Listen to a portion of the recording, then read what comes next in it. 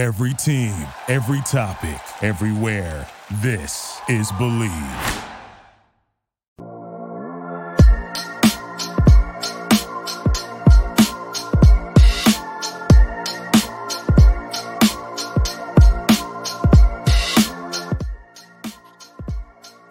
Welcome to On My Block Packers podcast. I am your co-host, Mike Wall, along with Ahman Green, Packers all-time leading rusher, Packers Hall of Famer, Wisconsin Hall of Famer, Sports Hall of Famer. I believe that's right, AG.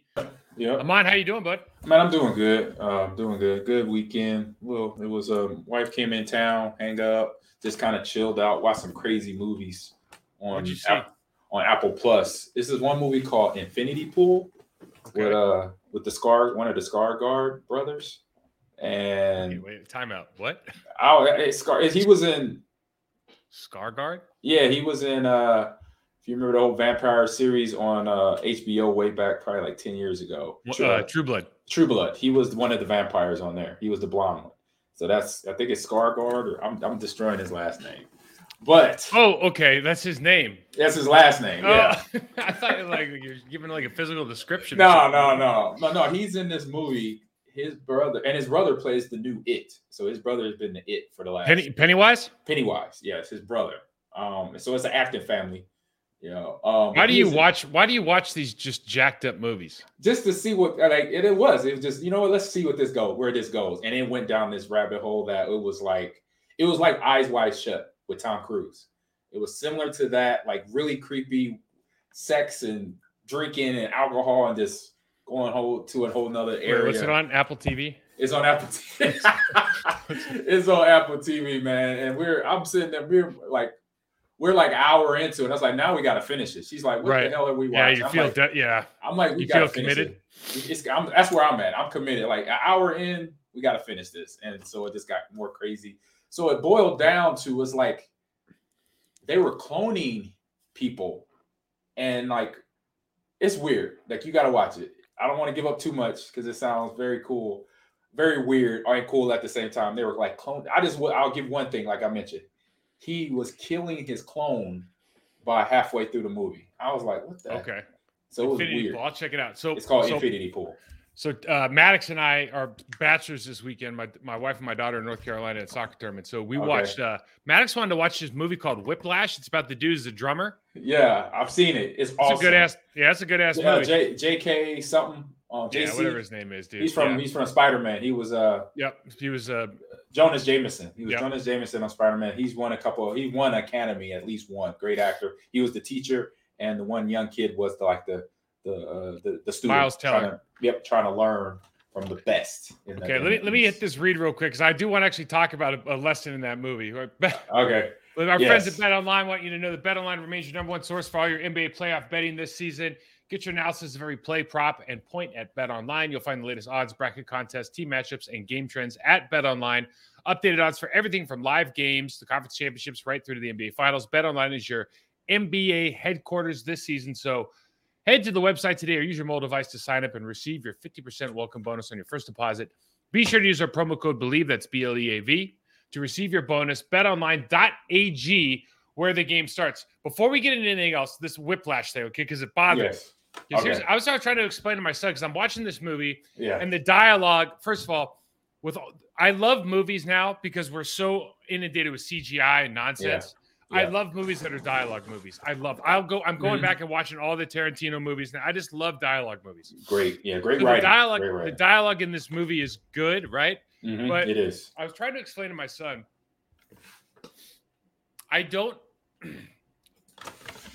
We've been in all these different areas of like football and different sports and business and whatnot. Correct. And there's a certain way you can and can't talk to people, right? Yes. And that's probably maybe more extreme in these like high profile environments like football. Like if you go work in an investment bank, the way they talk to you and whatnot. But there's a certain thing that you and I would never allow to happen. There's a certain way you talk to someone. This guy in this movie is talking to these kids in a way. Yeah, talking to kids in a way where I'm watching the whole movie. I'm like, and then he's like throwing drums against the wall, and I'm going, "There's no way this doesn't make any sense." This guy would have those drumstick shoved straight up his backside. You know what I mean? Yeah. There ain't no way this is happening.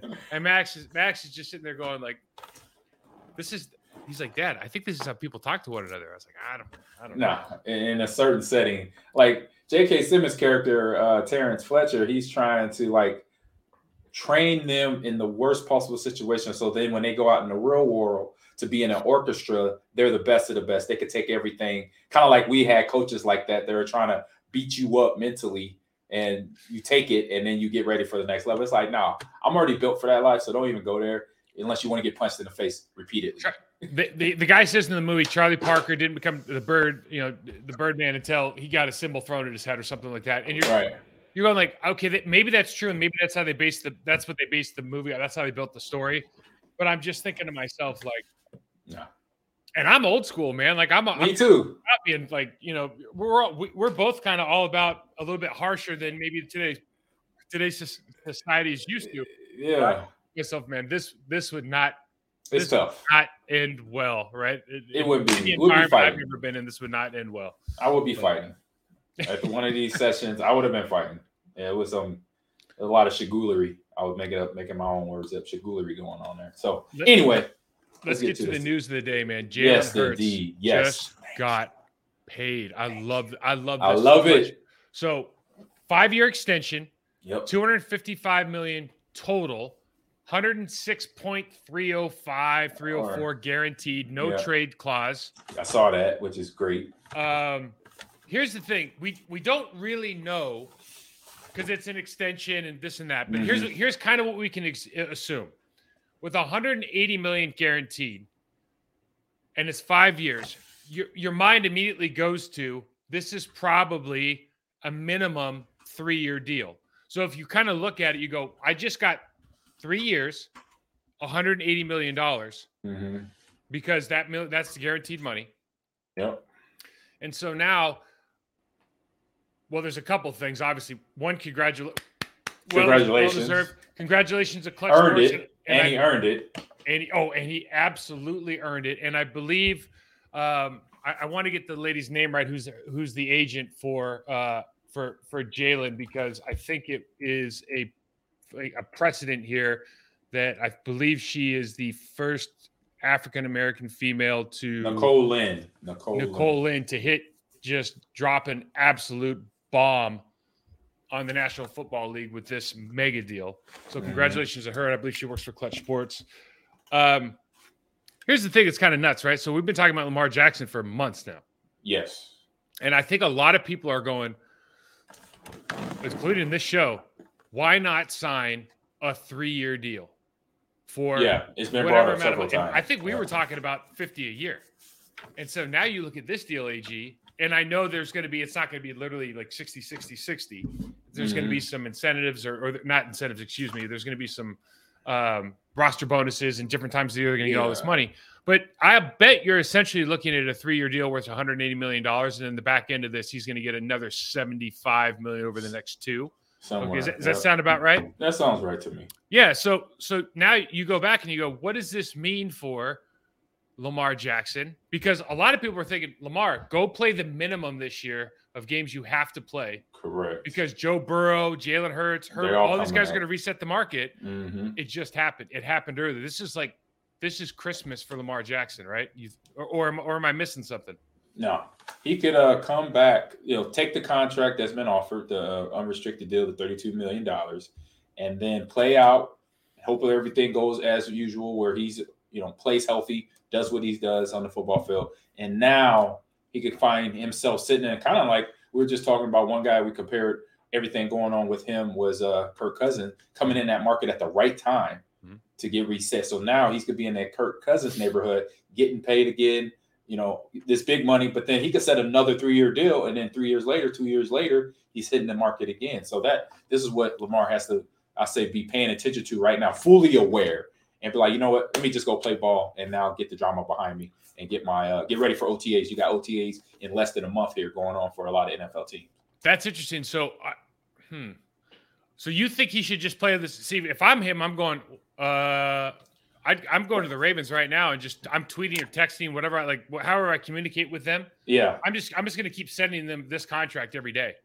Yeah, I think that's one. That's the other option. Yeah, right? I mean, instead of because right now, quite frankly, bro, if I'm Lamar Jackson, and again, I might be looking at this the wrong way, but I'm looking at this as a 3-year deal for $60 million a year, right? Mm-hmm. And then the back end's going to get loaded, and are they going to be able to like finish the 5 years before they extend him again, et cetera, et cetera? The cap's going to be higher. I'm looking at it like if I'm Lamar Jackson, I've been an MVP. Like I've had success in this league. I don't know if some people might like Hurts better. Some people like Jackson better. They're undeniably both top 5-6 quarterbacks in the National Football League when healthy. Yeah. So with all that being said, you have to look at it and go, if I'm Lamar Jackson, I don't know if I'm playing for $32 million, bro. True. Yeah. I know that sounds ridiculous coming from us, but in that business, I'd be tough. It's so many ways to skin a cat here. And then that was like you mentioned. I mentioned one option. You brought up another option. And also what everybody's weighing why Jalen Hurts got that contract, other than his gameplay during the season, is he got his team to the Super Bowl with the weapons he had.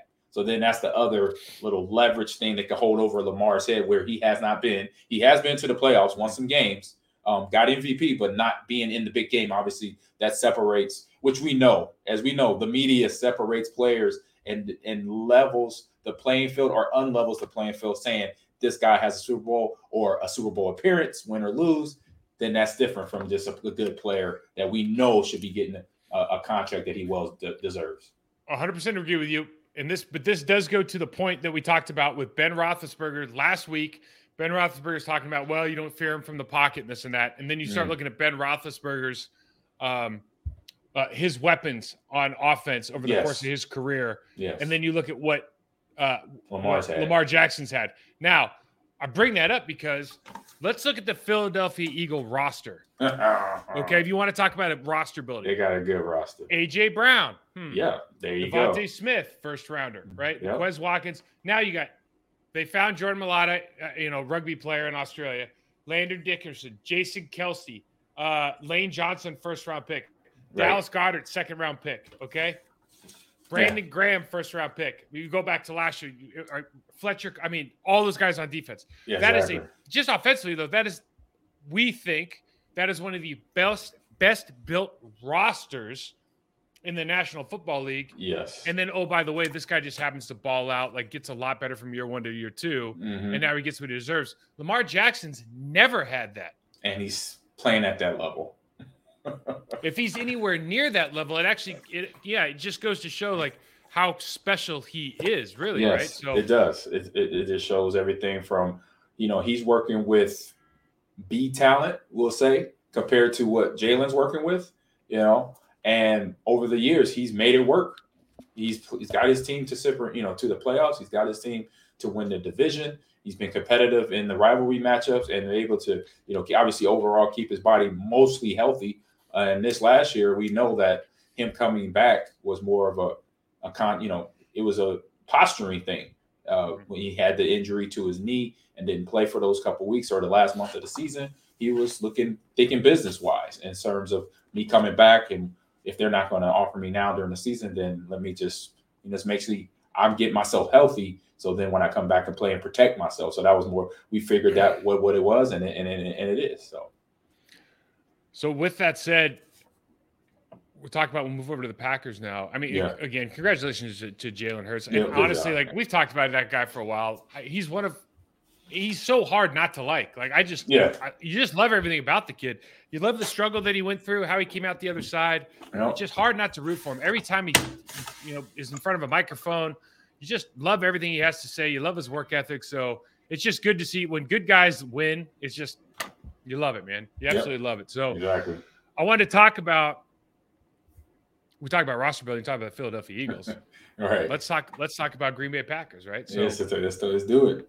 There's a lot of noise about, are the Packers going to draft some skill guys early in this draft? Is it wide receiver? Is it tight end? And you start looking back, and the last 2 guys we played with that are first-round picks that are at those positions. You had Javon Walker, obviously, and then you had Bubba Franks. Yep. Okay. Now, what is, I think, interesting is that I guess we're making the assumption that Ron Wolf, Sherm, Goody. We just think that Hall of Fame quarterbacks can kind of handle their business, and we can backfill this on the other end as far as what the Green Bay Packers are capable of. Let's go. Just real quick, you go back from 2003. Right. You think about roster building. Right. Nick Barr, he was our first round draft picks, and I know you can go all through all 7 picks, and the Packers have drafted well in a lot of positions. But let's look at impact players, what you expect in the first round. Nick Barnett, linebacker, Oregon State, had a good career. Yep. Ahmad Carroll, cornerback, not good. We already know. Not good. Yeah, not good. Aaron Rodgers, okay. Solid. Then they took the 5th pick in the draft. They took A.J. Hawk, 5th pick in the draft. Now, A.J. had a nice career, 5th pick in the draft. That's a monster play for a middle linebacker back then. I think that's like a running back going high. Basically. Yeah, you kind of look at that and go, maybe that wasn't – not that A.J. wasn't a good player. Maybe that wasn't the best move. Justin Harrell, now you start getting into it a little bit. Justin Harrell, D-tackle from Tennessee. B.J. Raji, great pickup from Boston College. Played great his rookie year. Yeah. Clay Matthews, great pickup from USC. Balaga, great pickup from Iowa.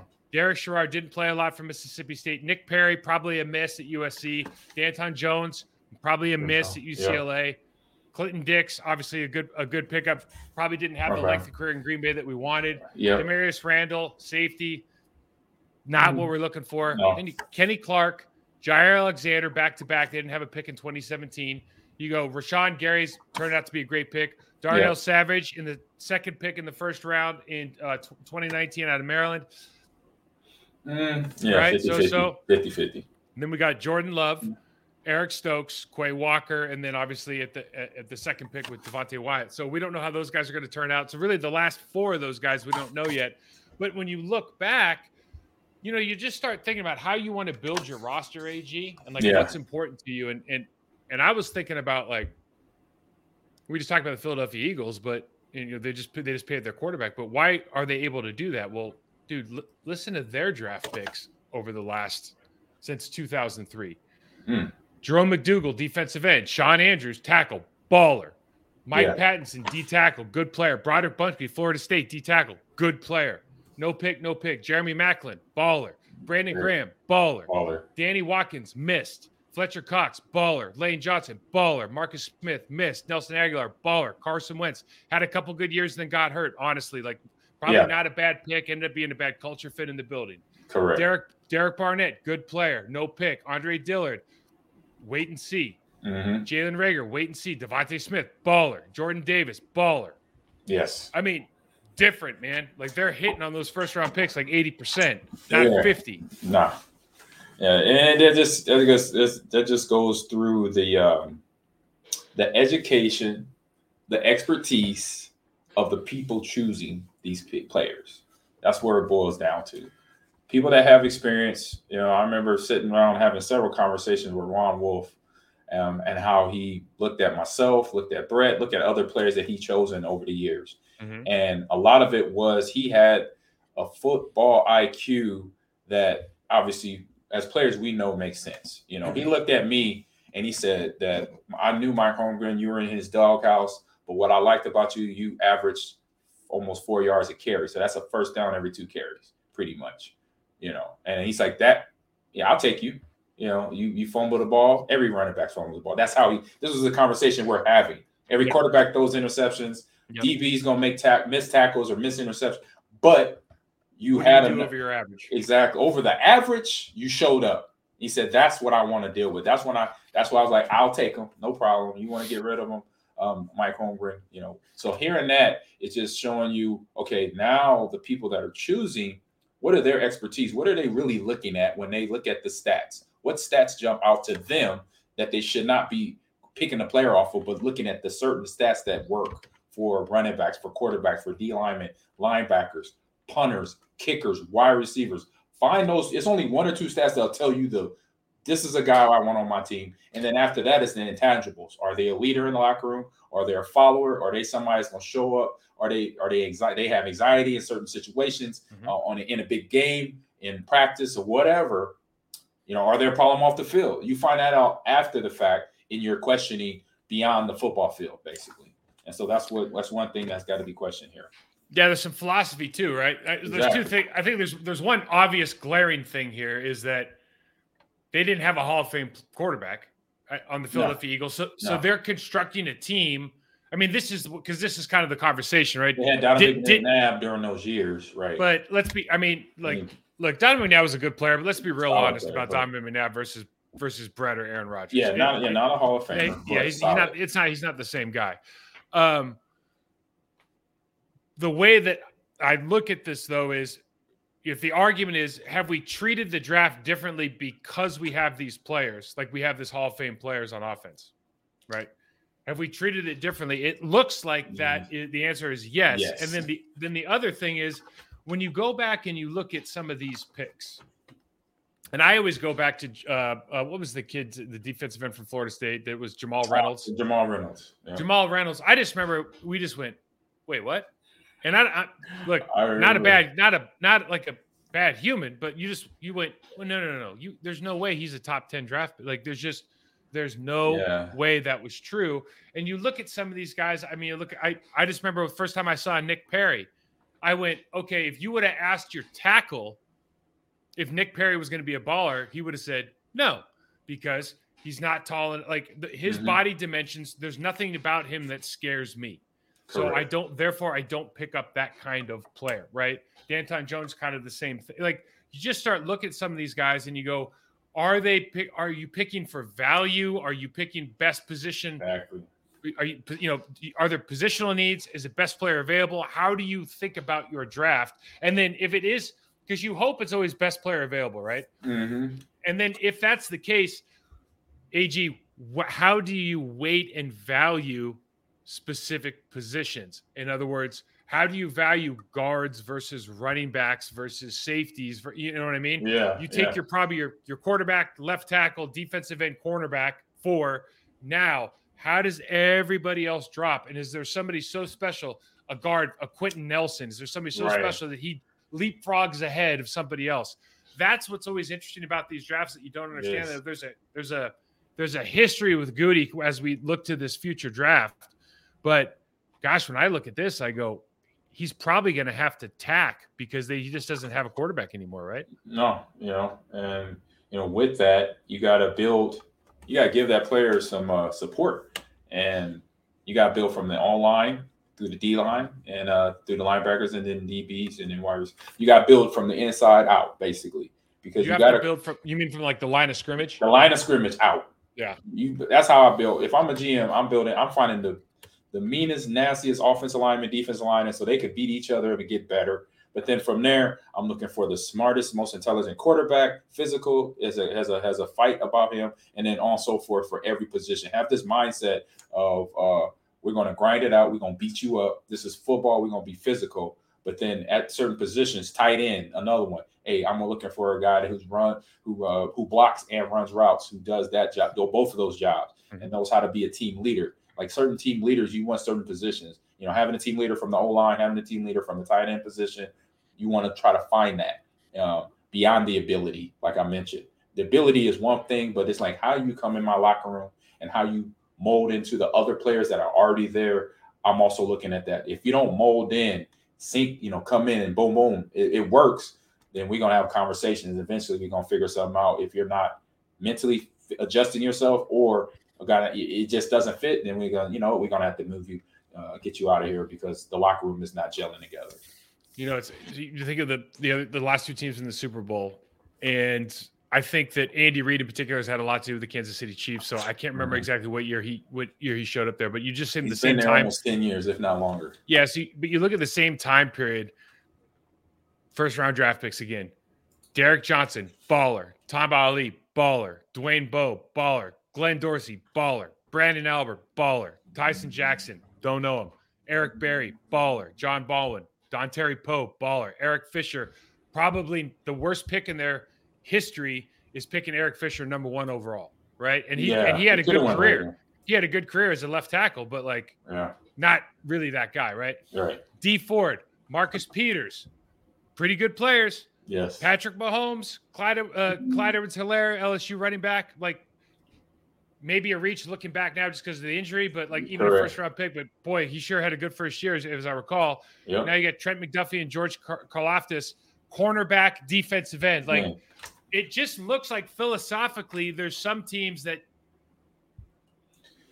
a lot of it has to do with Patrick Mahomes being there. A lot of it has to do with Andy Reid being there. And Goody can't control that. I get that, right? Yeah. But there's always a but. It's a but here. Those two teams look like when you just look at that, and then hey, remember the Chiefs lose the Super Bowl because their offensive line sucks. So what do? They just go buy a bunch of offensive linemen, and then they win the Super Bowl. Like it, you know what I mean? It's just kind of like those are the things. It's the obvious things that should be done. Like, do you see that? I see that. We all see that as players. It's like, okay, I already knew, and you probably knew too. I remember saying to friends and family, I said, the Chiefs not going to win. They most likely will not win. If they win this game, it will be a surprise. Right. Because Pat Mahomes, he has a turf toe or he had something else going on with his body. But then on top of that, all the offensive linemen were hurt.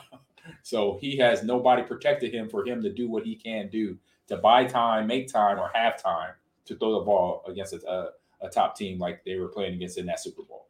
So. Let me ask you this. Running back's one of these positions. It's kind of been kicked out of the first round. Yes, because of the contract value. It's such a weird place to be. And now you see some of these, these other safeties a position, linebackers a position where liabilities now. Where you look at it and you go, okay, some of these guys are big time players, but Saquon Barkley's situation right now, you just go, I just want to hear, because you were a running back, a high-level running back, a guy that wasn't a first-round draft pick, but you could make the argument that not only you should have been, but you ended up being if not the most valuable player on a couple teams you played on. Right. So from an offensive standpoint, at least. So, like when you're thinking about if you're drafting a team, put your GM hat on. Is your philosophy? Are you drafting best on the board? Are you drafting need? Like, what is the way you approach these different positions, knowing that everybody else is going, like you, even if the running backs if you have the number one pick and the running back's the number one guy on your board, you're probably going to draft down. I get that. Like, you're not going to pick him up number one, but like, how do you see that with all these different positions? Yeah. Regardless of the position, I'm drafting for need, what I need at that position or what I need for my team to get better. Okay. So if I need a quarterback, I'm drafting a quarterback. If I need O-line, what if there's not a good quarterback? Right. If it's not quarterback, you know what? All right, I'm gonna then get more O-linemen. And stock up, because having O-linemen, having D-linemen, guys that are quality picks. Because I've already done my research as a GM. I've got my scouts. They let me know everything they needed and I needed to know to make these decisions. So we get there. The quarterback that I like is not there, from stature to yardage to leadership. Okay, he's not there. Then I'm going to my next best position. Then it's going to be anywhere on offensive lineman, anywhere on the D lineman. Find me the top quality D lineman, O lineman that we could draft in the first round, that we go second round, and any later picks. Then later on, if it's a quarterback that shows up later in the rounds, I'm within. Hey, I like this kid. Okay, he's a lower pick. There's no risk. It's a smaller risk reward here now. We get a third round to lower quarterback. He might be scrappy like a Purdy. He comes in here, gets into the playbook, learns his team, learns the offense, and then maybe, way the stars align, it works out. Boom. Yep. All right. But at the end of the day, I'm feeling better about myself, where I know I help my team get better because I go in positions and drafted them higher, because and it's quality player of what the school, where they were at, Alabama, Michigan. You look at those for O linemen, you look at those for D linemen, edge rushers, those schools, USC, that have the athletic ability, the size of whatever, aggressiveness, you look for that, because that is where the game starts and ends, in the interior. So that's how. Saying another way, you have like a Venn diagram where you have a circle that is you have a need board, and then you have best player available board, and wherever they overlap is obviously you're going to look at that. I think that's what most guys are the way they're thinking about it. Right. But then realistically, like especially early, because I feel like you have to make an impact. Your first round, second round pick, like you got to come in and be able to make an impact. Yes, you do. So for me, this is where it gets interesting of like who's best available. But then I have to have my own philosophy, like the Philadelphia Eagles seem to. Like, we're going to have the best offensive defensive lines in football. Easy. My best available is probably, at least early, is probably going to be offensive line, defensive line, edge rusher, outside linebacker, whatever you want. Like that's I probably am not going to say slot wide receiver or any of these other positions. It's going to be one of those positions, right? So I don't care if I have Philadelphia Eagles. They had 7 guys last year, 8 guys that could rush the passer. And then they brought in Robert Quinn. You know what I mean? They keep drafting and developing, and then they'll backfill with free agency. So it just makes a lot of sense. I'll be interested to see if philosophically Green Bay has to change now, because for me, it's like, if you're going to bring in a tight end or wide receiver that's young, I'm kind of now like, okay, go for it, because Jordan Love's learning on the job too. Exactly. You don't have to know. You don't have to be at Aaron Rodgers' level anymore. You can be at his level. Exactly, and grow together in that matter too. Try to make the offense, more, in a 2 or 3 year process. They're all there together, been fighting through the struggle of getting better and getting back on track, basically. Woody Johnson, it's a report, and I don't know, who knows if it's true or not, but it makes sense. So they had some compensation that was going to be agreed on, and then Woody Johnson found out that Aaron went on the McAfee show and said he was 90% retired, coming out of the dark, going into the darkness. And they switch. What do you do if you're sitting there at the New York Jets? Like, you start putting your hat on, you go, well, he said he was 90% done. Now, like, what does that compensation look like? Because the draft's getting closer, and I know that if you wait till June 1st, then the Packers can spread the $90 million dead cap over 2 years. So there's some value there, and maybe waiting or there's not value, but if they decide to wait, they can justify it that way. Yeah. But God, you let Joe Douglas do his job. You let Goody do their talking. And then the owner comes in, who's not a football guy, right? But he does own the team. Yeah. And he sees that and he goes, and we're speculating here, but this is not a leap for the guy to go, you want me to spend what? Or you want us to give up what? I'm going to look like a fool if this guy plays one season. Yeah, it's a lot of posturing that's being caused by that comment right there, and you gotta talk. If you have your opportunities to talk to Aaron as the Jets being GM or owner, if he's serious about, we know he's serious going. I'm like, let's have a conversation. You making comments like this rubs me a certain way. I need to know something. I need to ask these questions. Are you in? Because if you're in only, and how long are you in for? AG, they were out in San Diego they flew everybody out, and then you know what I'm saying. So, I guess my reaction to what you're saying is, how did they not know? Right. When he's saying this last week, is this something like a week? Well, so this happened probably a month ago now, right? As far as like they went out to San Diego or LA. Well, that part, that part I know. And then after that conversation, he went on McAfee and made the statement, and so now it's coming out like they had compensation agreed on, and Woody Johnson heard that, and that's why everything kind of blew up. That's why it slowed down. Yeah, so it's like this, and I kind of mentioned this. I hit on it last week. Hey, either you win or you're not. So if you're 100% in, a comment like this is not going to rattle you, because you got to. That's where you're at with Aaron, where he's at and making his decisions every offseason. He's obviously, for most people, he's flipping back and forth. He's in, he's not in, he's retiring, he's not retiring. It's like, you know what? I'm not going to mess around with this roller coaster ride. I'm gonna step off and I'm gonna control me. I'm gonna think about what I've, as a GM and an owner, what we already decided. We're gonna talk to this guy. We want him in here. If it's 2 years, 3 years, okay, we're gonna have to deal with it. And then obviously, if it's something where he comes here for 1 year and he's out, we're gonna have to suck it up. I say, just to keep your mind and not stress out. Bro, okay, this. AG, right? If you knew 75% certain that he was going to play 1 year, would you even waste your time with this? If I knew, more than 80%, no, I'm not wasting my time with this. Not doing it, right? Right. It's not worth it. No, it's not. No, it's the not. chances of you winning a Super Bowl because you brought in one guy is very low. Now they did it with Regardless Stafford. The Stafford did it. You start pointing around guys and go, okay, this has happened, but those other factors, as we know, defensively, they had guys on there that are game changers, as we know. Jalen, Aaron Donald, so. AJ Dillon came out with a new book. I saw that. Quadzilla finds his footing, AG. Now, there's a couple things here. One, I suppose, should we buy a copy and support him? I think the answer is obviously yes. I know what I'm getting. 100%. I know what I'm getting you for draft day's present. I'm just AJ Dillon is such a good dude, isn't he? Yeah, I mean, it's like he bleeds Wisconsin. yes, that is one. He is from the East Coast. He's from Boston. I met him through a friend.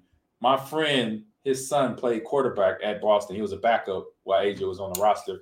They draft him, and my friend calls me up. He's like, and I remember actually we had a conversation right before the draft because they were, all the draft notice was like, hey, we might draft this quarterback out of Boston College, blah, blah, blah, blah, blase, blase.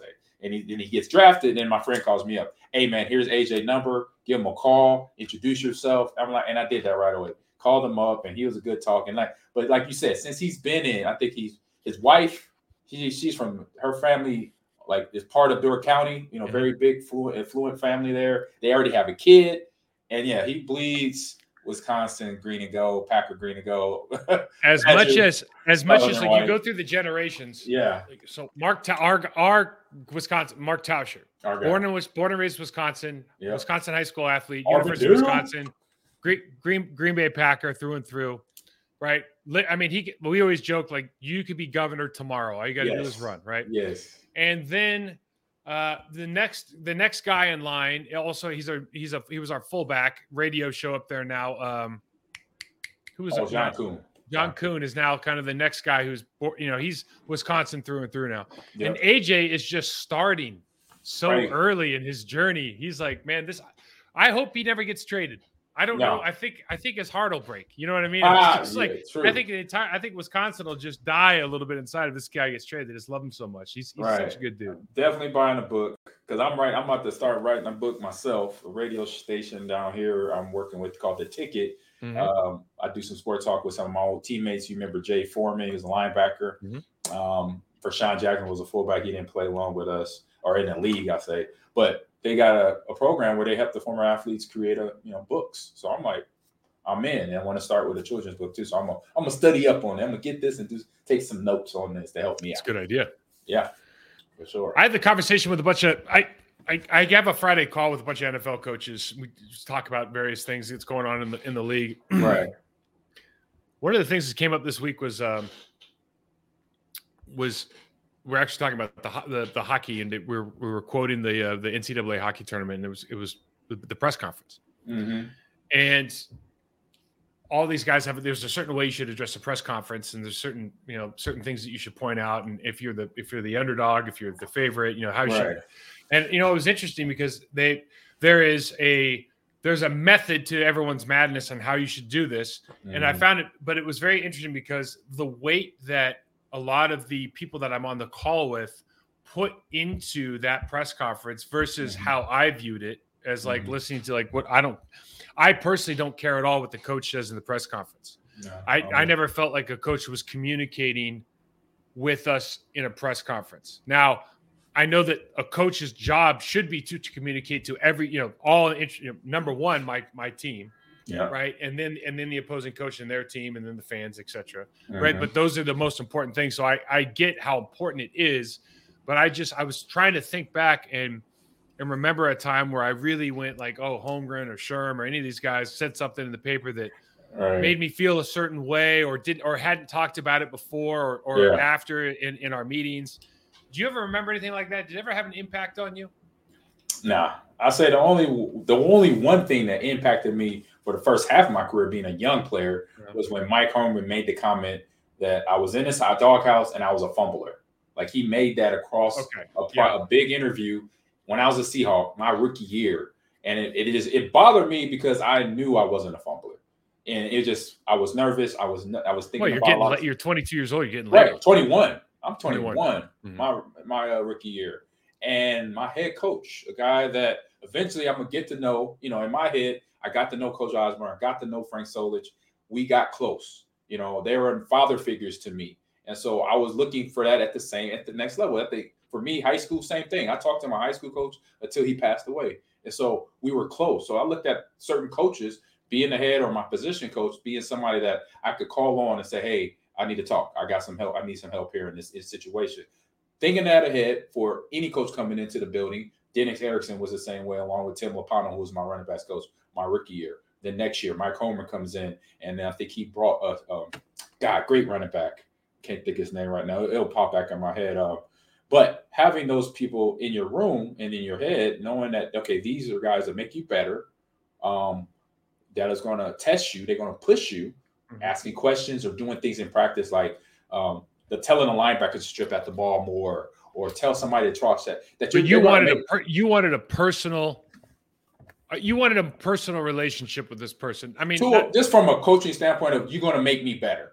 We don't have to be hanging out, going to no, but I mean, but you have a good, like, in other words, you had a good rapport, correct, with all your high school, your college coaches, and so now you think, hey, listen, I'm kind of a big. I mean, quite frankly, you're kind of a big deal. Like, you're going to be a good player. People project you to be a good player. You have confidence. Stump Mitchell was my running back coach, and he was a former NFL running back. Played for 10 years. So now you have the likeness there, and so you're thinking, okay, I've got this great situation. I got a guy that I can talk to, speaks the same language I do, on the football field. And now I want to have this good I had a great relationship with Tom Osborne. I want to have this great relationship with my coach, and he comes out and says something in the paper that he never really talks to you. Maybe he says, hey, you got to stop fumbling, or hey, you're killing me, or something like that. Yeah. But he takes in-house stuff and puts it out in the public. And that is a absolute no. Don't do that for players. No, don't do that. So yeah, he lost me. Yeah. and you know me, Mike. Mm-hmm. We've been teammates, we're friends. So you knew if I didn't have the buy-in of the coach, then it's tough. You're questioning the coach before you question me, because you know me, I'm a team player, 100%, 100, all that. I'm gonna do whatever I need to do. Well, we're players, yeah. I mean, and we're players, so we're always gonna look at it like, I mean, here's the truth about the NFL, and there's exceptions to this rule. Yeah. Right off the top of my head, Bill Belichick, Mike Tomlin, Pete Carroll, these are exceptions to the rule. When you have conversations with general managers, personnel guys, coaches, depending on where they're at in their career, how much money they're making with their job, what they feel their job security is, job security is better for coaches because they have guaranteed contracts. Correct. Than it is for players. But on the other side of that is the churn, because there's only 32 head coaches, right? Yeah. The churn for those guys versus like your perceived value versus theirs is actually, it's a hard business for a coach. You see coaches get turned over a lot, and so when things are happening, they're always positioning, right? They're always positioning to have the narrative, to control the narrative. True. So if they lose a game and part of the narrative is like, so-and-so is fumbling a lot, so-and-so's giving up too many sacks, so whatever the case is, things that are kind of out of their control and on that narrative, that's a real thing. And sometimes like Mike, maybe Mike's probably part of that, and also thinks like, hey, I'm great in the media, I'm a straight shooter, blah blah blah blah blah, I'm just going to say what's on my mind. It's not good. It's really, really, it's just part of the built-in problem of being it's a competitive business. It's hard, right? Yeah. And I'll say this. He did, when I became a Packer, we played them in 2003 when they came to us. If you remember that home game. Not the playoff game, but the regular season game. We beat the brakes off them. Exactly. And 5 touchdowns in a row. Something like that. And he did come up to me in pregame, stopped me, and said, Ahman, he said, I know I was tough on you in Seattle, but you're doing a fantastic job here in Green Bay. He said, so I'm happy for you. So he did settle the little squirm there. So, and then on top of that, but check this out. At halftime, I think it was Fleet comes up to me, or Pep comes up to me and says, hey, no, it's Fleet. Fleet comes up to me, he says, Ahman, he said, hey, Mike, wanted me to, he came up to me and said, what's on Ahman's little, my little things that, the pad I had on my forearm, is there any stickum on there? Do y'all spray anything on him to make sure? Because he's holding on to the ball way too well. So I found that out at halftime, and I'm like, okay, that's Mike. You were on a good path, and then you just messed up. He's probably just trying to get a trade secret, man. No, either trying to figure out for his guys. Exactly. He plays in the rain all the time. I know, yeah. He had to figure out something for his team. I get that part. Mike Holmgren. It just made me laugh. Mike Holmgren was a great coach, and he's a great teacher.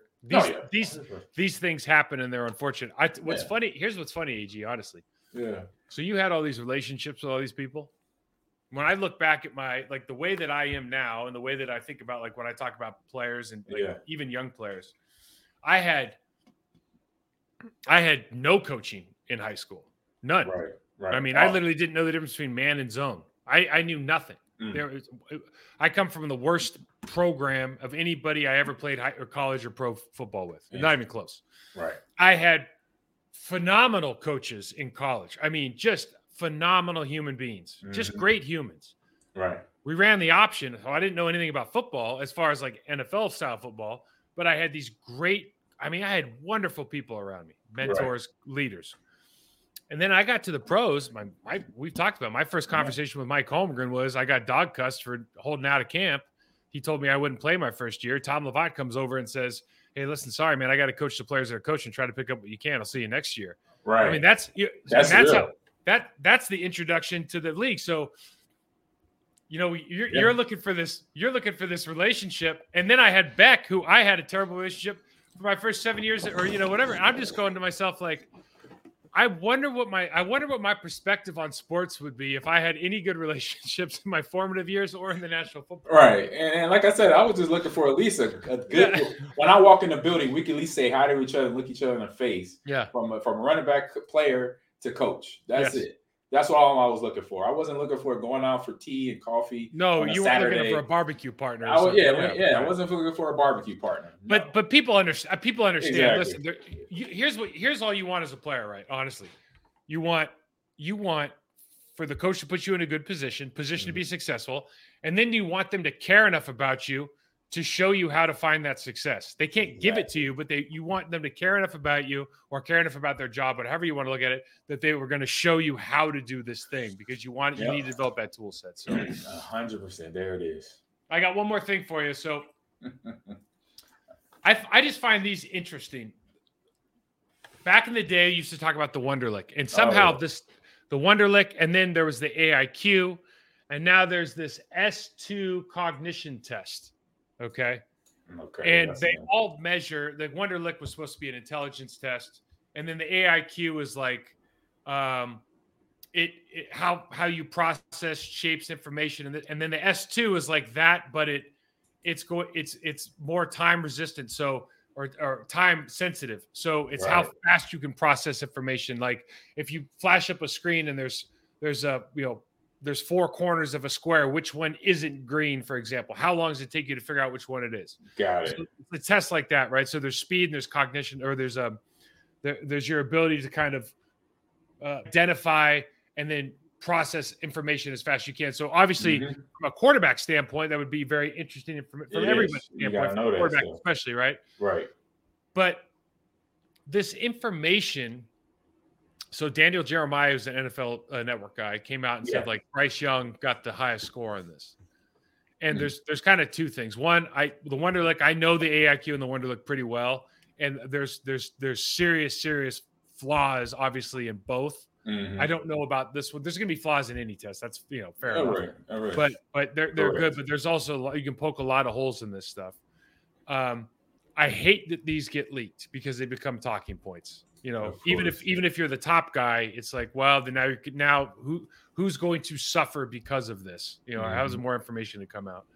And the thing that when we have these conversations, and you think about it as a fan, you think about it as an athlete, none of these tests so far, I'm talking about really wondering the AIQ, I don't really know about this test. None of these tests put you on a pathway to becoming a better person, becoming a better version of yourself. So in other words, I get this information, and it's like, well, AG, you don't write really well with your right hand. Okay, well, what do I do?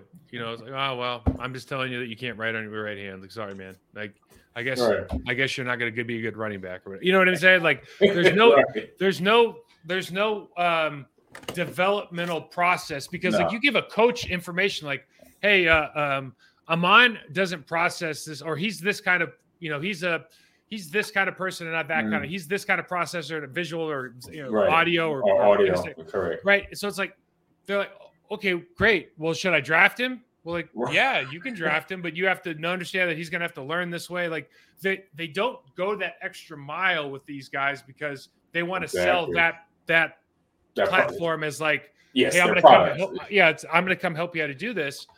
But then, 80% of the teams don't use it. They just go, oh, this guy tested low. Like he's unsalvageable. Yeah.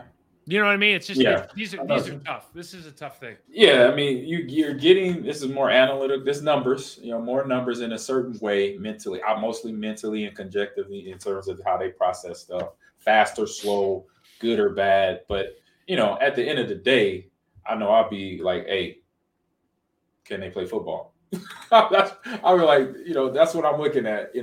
Between the numbers, like I said, there's one or two numbers that's going to tell me I got a good D lineman, I got a good offensive tackle or guard, running back, wide receiver. But then also as a player, obviously this is testing more of the human being they are and how they function, brain, mind, and how they morally might pick things, or because that's how the Wonderlic test and some of the other tests the NFL has us take before we get drafted. You remember the 400 question Giants test? From the Giants test. Yeah. What do you, do you paint your rooms pink and orange, and what do you do? Stuff like that at the end of the day, it's like, okay, we are interviewing people that we want to come work for basically a Fortune 500 company. Mm-hmm. I want to do, yes, I do want to know some of these things, but some of these things is not going to determine my decision when it comes down to me making a decision. I'm going to consider like, okay, now I know. I'll tell the coaches, hey, he's more of a visual learner than an audio learner. I might do that because obviously I might help that player get better. For me as a GM, relaying that message to the coaches. But at the end of the day, I want a football player. I know what a football player looks and sounds like. Look, and so I get that question, or I get these answers back on this Wonderlic. I'm gonna just go through it and with a fine-tooth comb, because I'll have time. It'd be my job to do that and find out what ones that matter to me that makes sense in terms of this player and this test being a narrative of why I pick them or not pick them. Make it more tangible. It's got to be more tangible than just saying, okay, this person, like you said, can't write with his right hand, but he's left-handed anyway. So why would he write with his right? I'm gonna ask that question. Context matters, right? Exactly. So the context of all this stuff matters, and exactly. I mean, just really simply, I think all this stuff has the potential to be extremely valuable. Yeah. If you understand contextually what it means, exactly. and if you're dedicated to taking the information, because if you receive the information, if you allow yourself to receive the information, there's no way that it's not going to bias your influence, your decision making, right? Exactly. If you have the information, it's going to bias you whether you know it or not. So if you're going to receive the information, then you have to be willing to go through the steps that it takes in order to understand it, improve that person's situation if you decide to bring them into the building. Exactly. And that's where I think from a player's standpoint, you go, I don't even want to take this test unless you're going to give me something back. Like, I don't want to take an AIQ test or an S2. I don't want to take the test, and I'm good at tests, but I don't want to take the test unless you're going to give me something back that helps me improve me. Exactly. If you're just going to take a test to make me to have me be judged, that doesn't help me. No. Nope. What do you like? If I go to the combine and I do all these tests, bench press, jump, I can go to anybody and go, here's my results. They can go, okay, good. Here's how we're going to help you get better. If you're not willing to do that with this, like as a player, as as a developmental coach, as an organization, I would start pushing back a little bit and going, we got to make sure we're doing right by these guys, because this stuff can really damage the way that people are viewed when most of it can be improved on. Exactly. So, define exactly what these tests are pulling out of a player. And as you're a GM or you're a coach looking at it, because if you don't define it and you're just looking at numbers, you're going to see one numbers that's going to freak you out and you don't have the definition of it, then don't waste your time with it. But if you're going to take your time defining what all these numbers mean to a player and decision making and how they process everything that comes at them through their eyes and out their mouth, then that means you're committing to this test and understanding everything about the test, every question and what they're pulling out, all the little data that I'm gonna have somebody sit there and tell me what's this data mark for? What's this data mark for? Okay, then I'm in my head, then I'm like, all right, this is what I'm gonna look for when I'm looking at this test, because I know what this test means to make sure I find the player that I want mentally, and obviously, and then physically from the combine. So outside of that, if you were watching tape, let's say you're watching tape on a quarterback. Yep. You see what kind of throws they make. You see what kind of decision. You can kind of pick it up on tape. Yep. And then you got a cognition test, and it rang true with some of the things you saw on tape. So in other words, maybe this person has a hard time tracking from right to left versus left to right. Maybe this person has a hard time identifying when players go behind other players. Yeah, their depth. Right. Okay. Yeah. Maybe this player's a risk taker. You know? Yeah. Or it could be like behavioral stuff. Exactly. When you see that as a coach and you love the talent and you love the kid, you love the interview, you love everything, he's got the physical tools, and you're looking at this, I think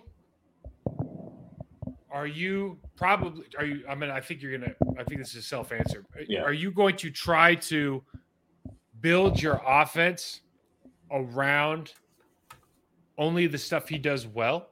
Like, are you going to have to switch your route combinations? Are you going to have to, is he going to do some more static stuff? Or are you going to try to figure out how to help this person process these things that he might be a little bit deficient in order for him to be able to run anything that is required? Exactly. That's what I'm doing. The second part, second option there, because obviously I'm making that player better.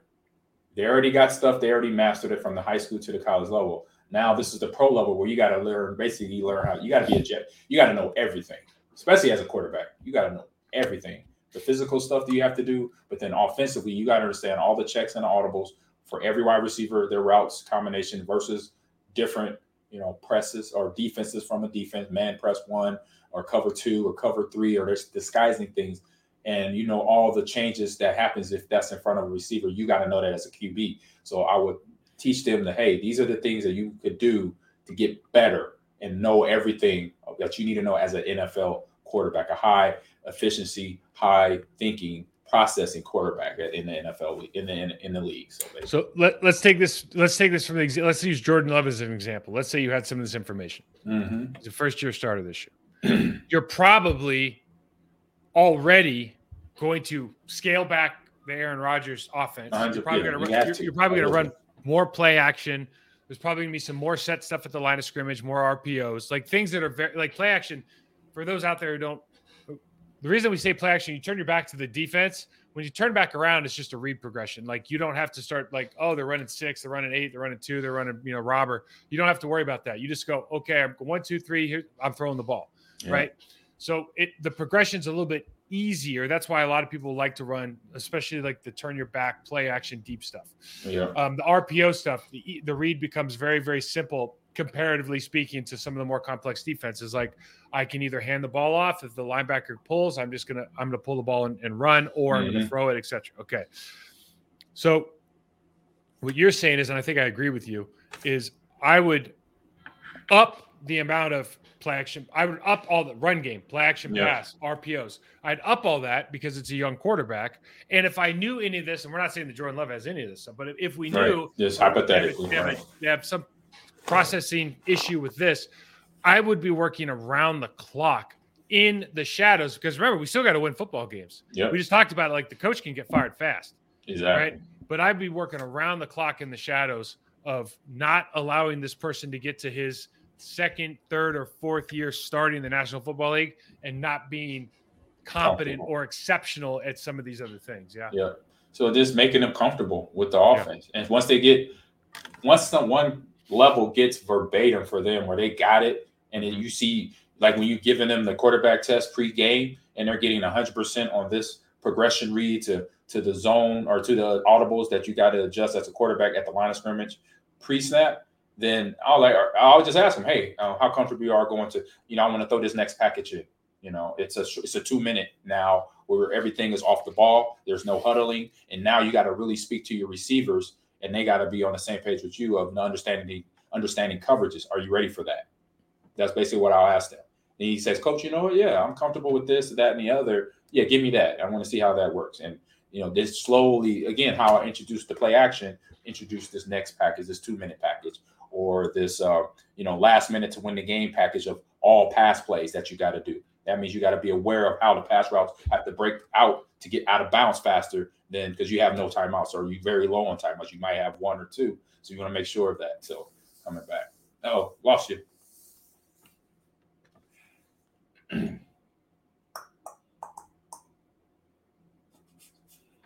Where you going, Mike? There you go. Oh, you're still here. Kicked out. Yeah. Oh, okay. All right. Well, listen. I guess it's a tough sport, but what you just said is a microcosm of why the draft is so important. Mm-hmm.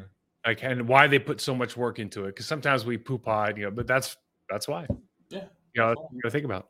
AG, tell everybody where you can find you, man. Good show today. Yeah, man. Find me on Instagram and Twitter, Ahman Green 30, and on TikTok at Ahman Green's Gamers Lounge for my gaming podcast where I talk about the video game world and the industry and all the fun stuff going there. What time?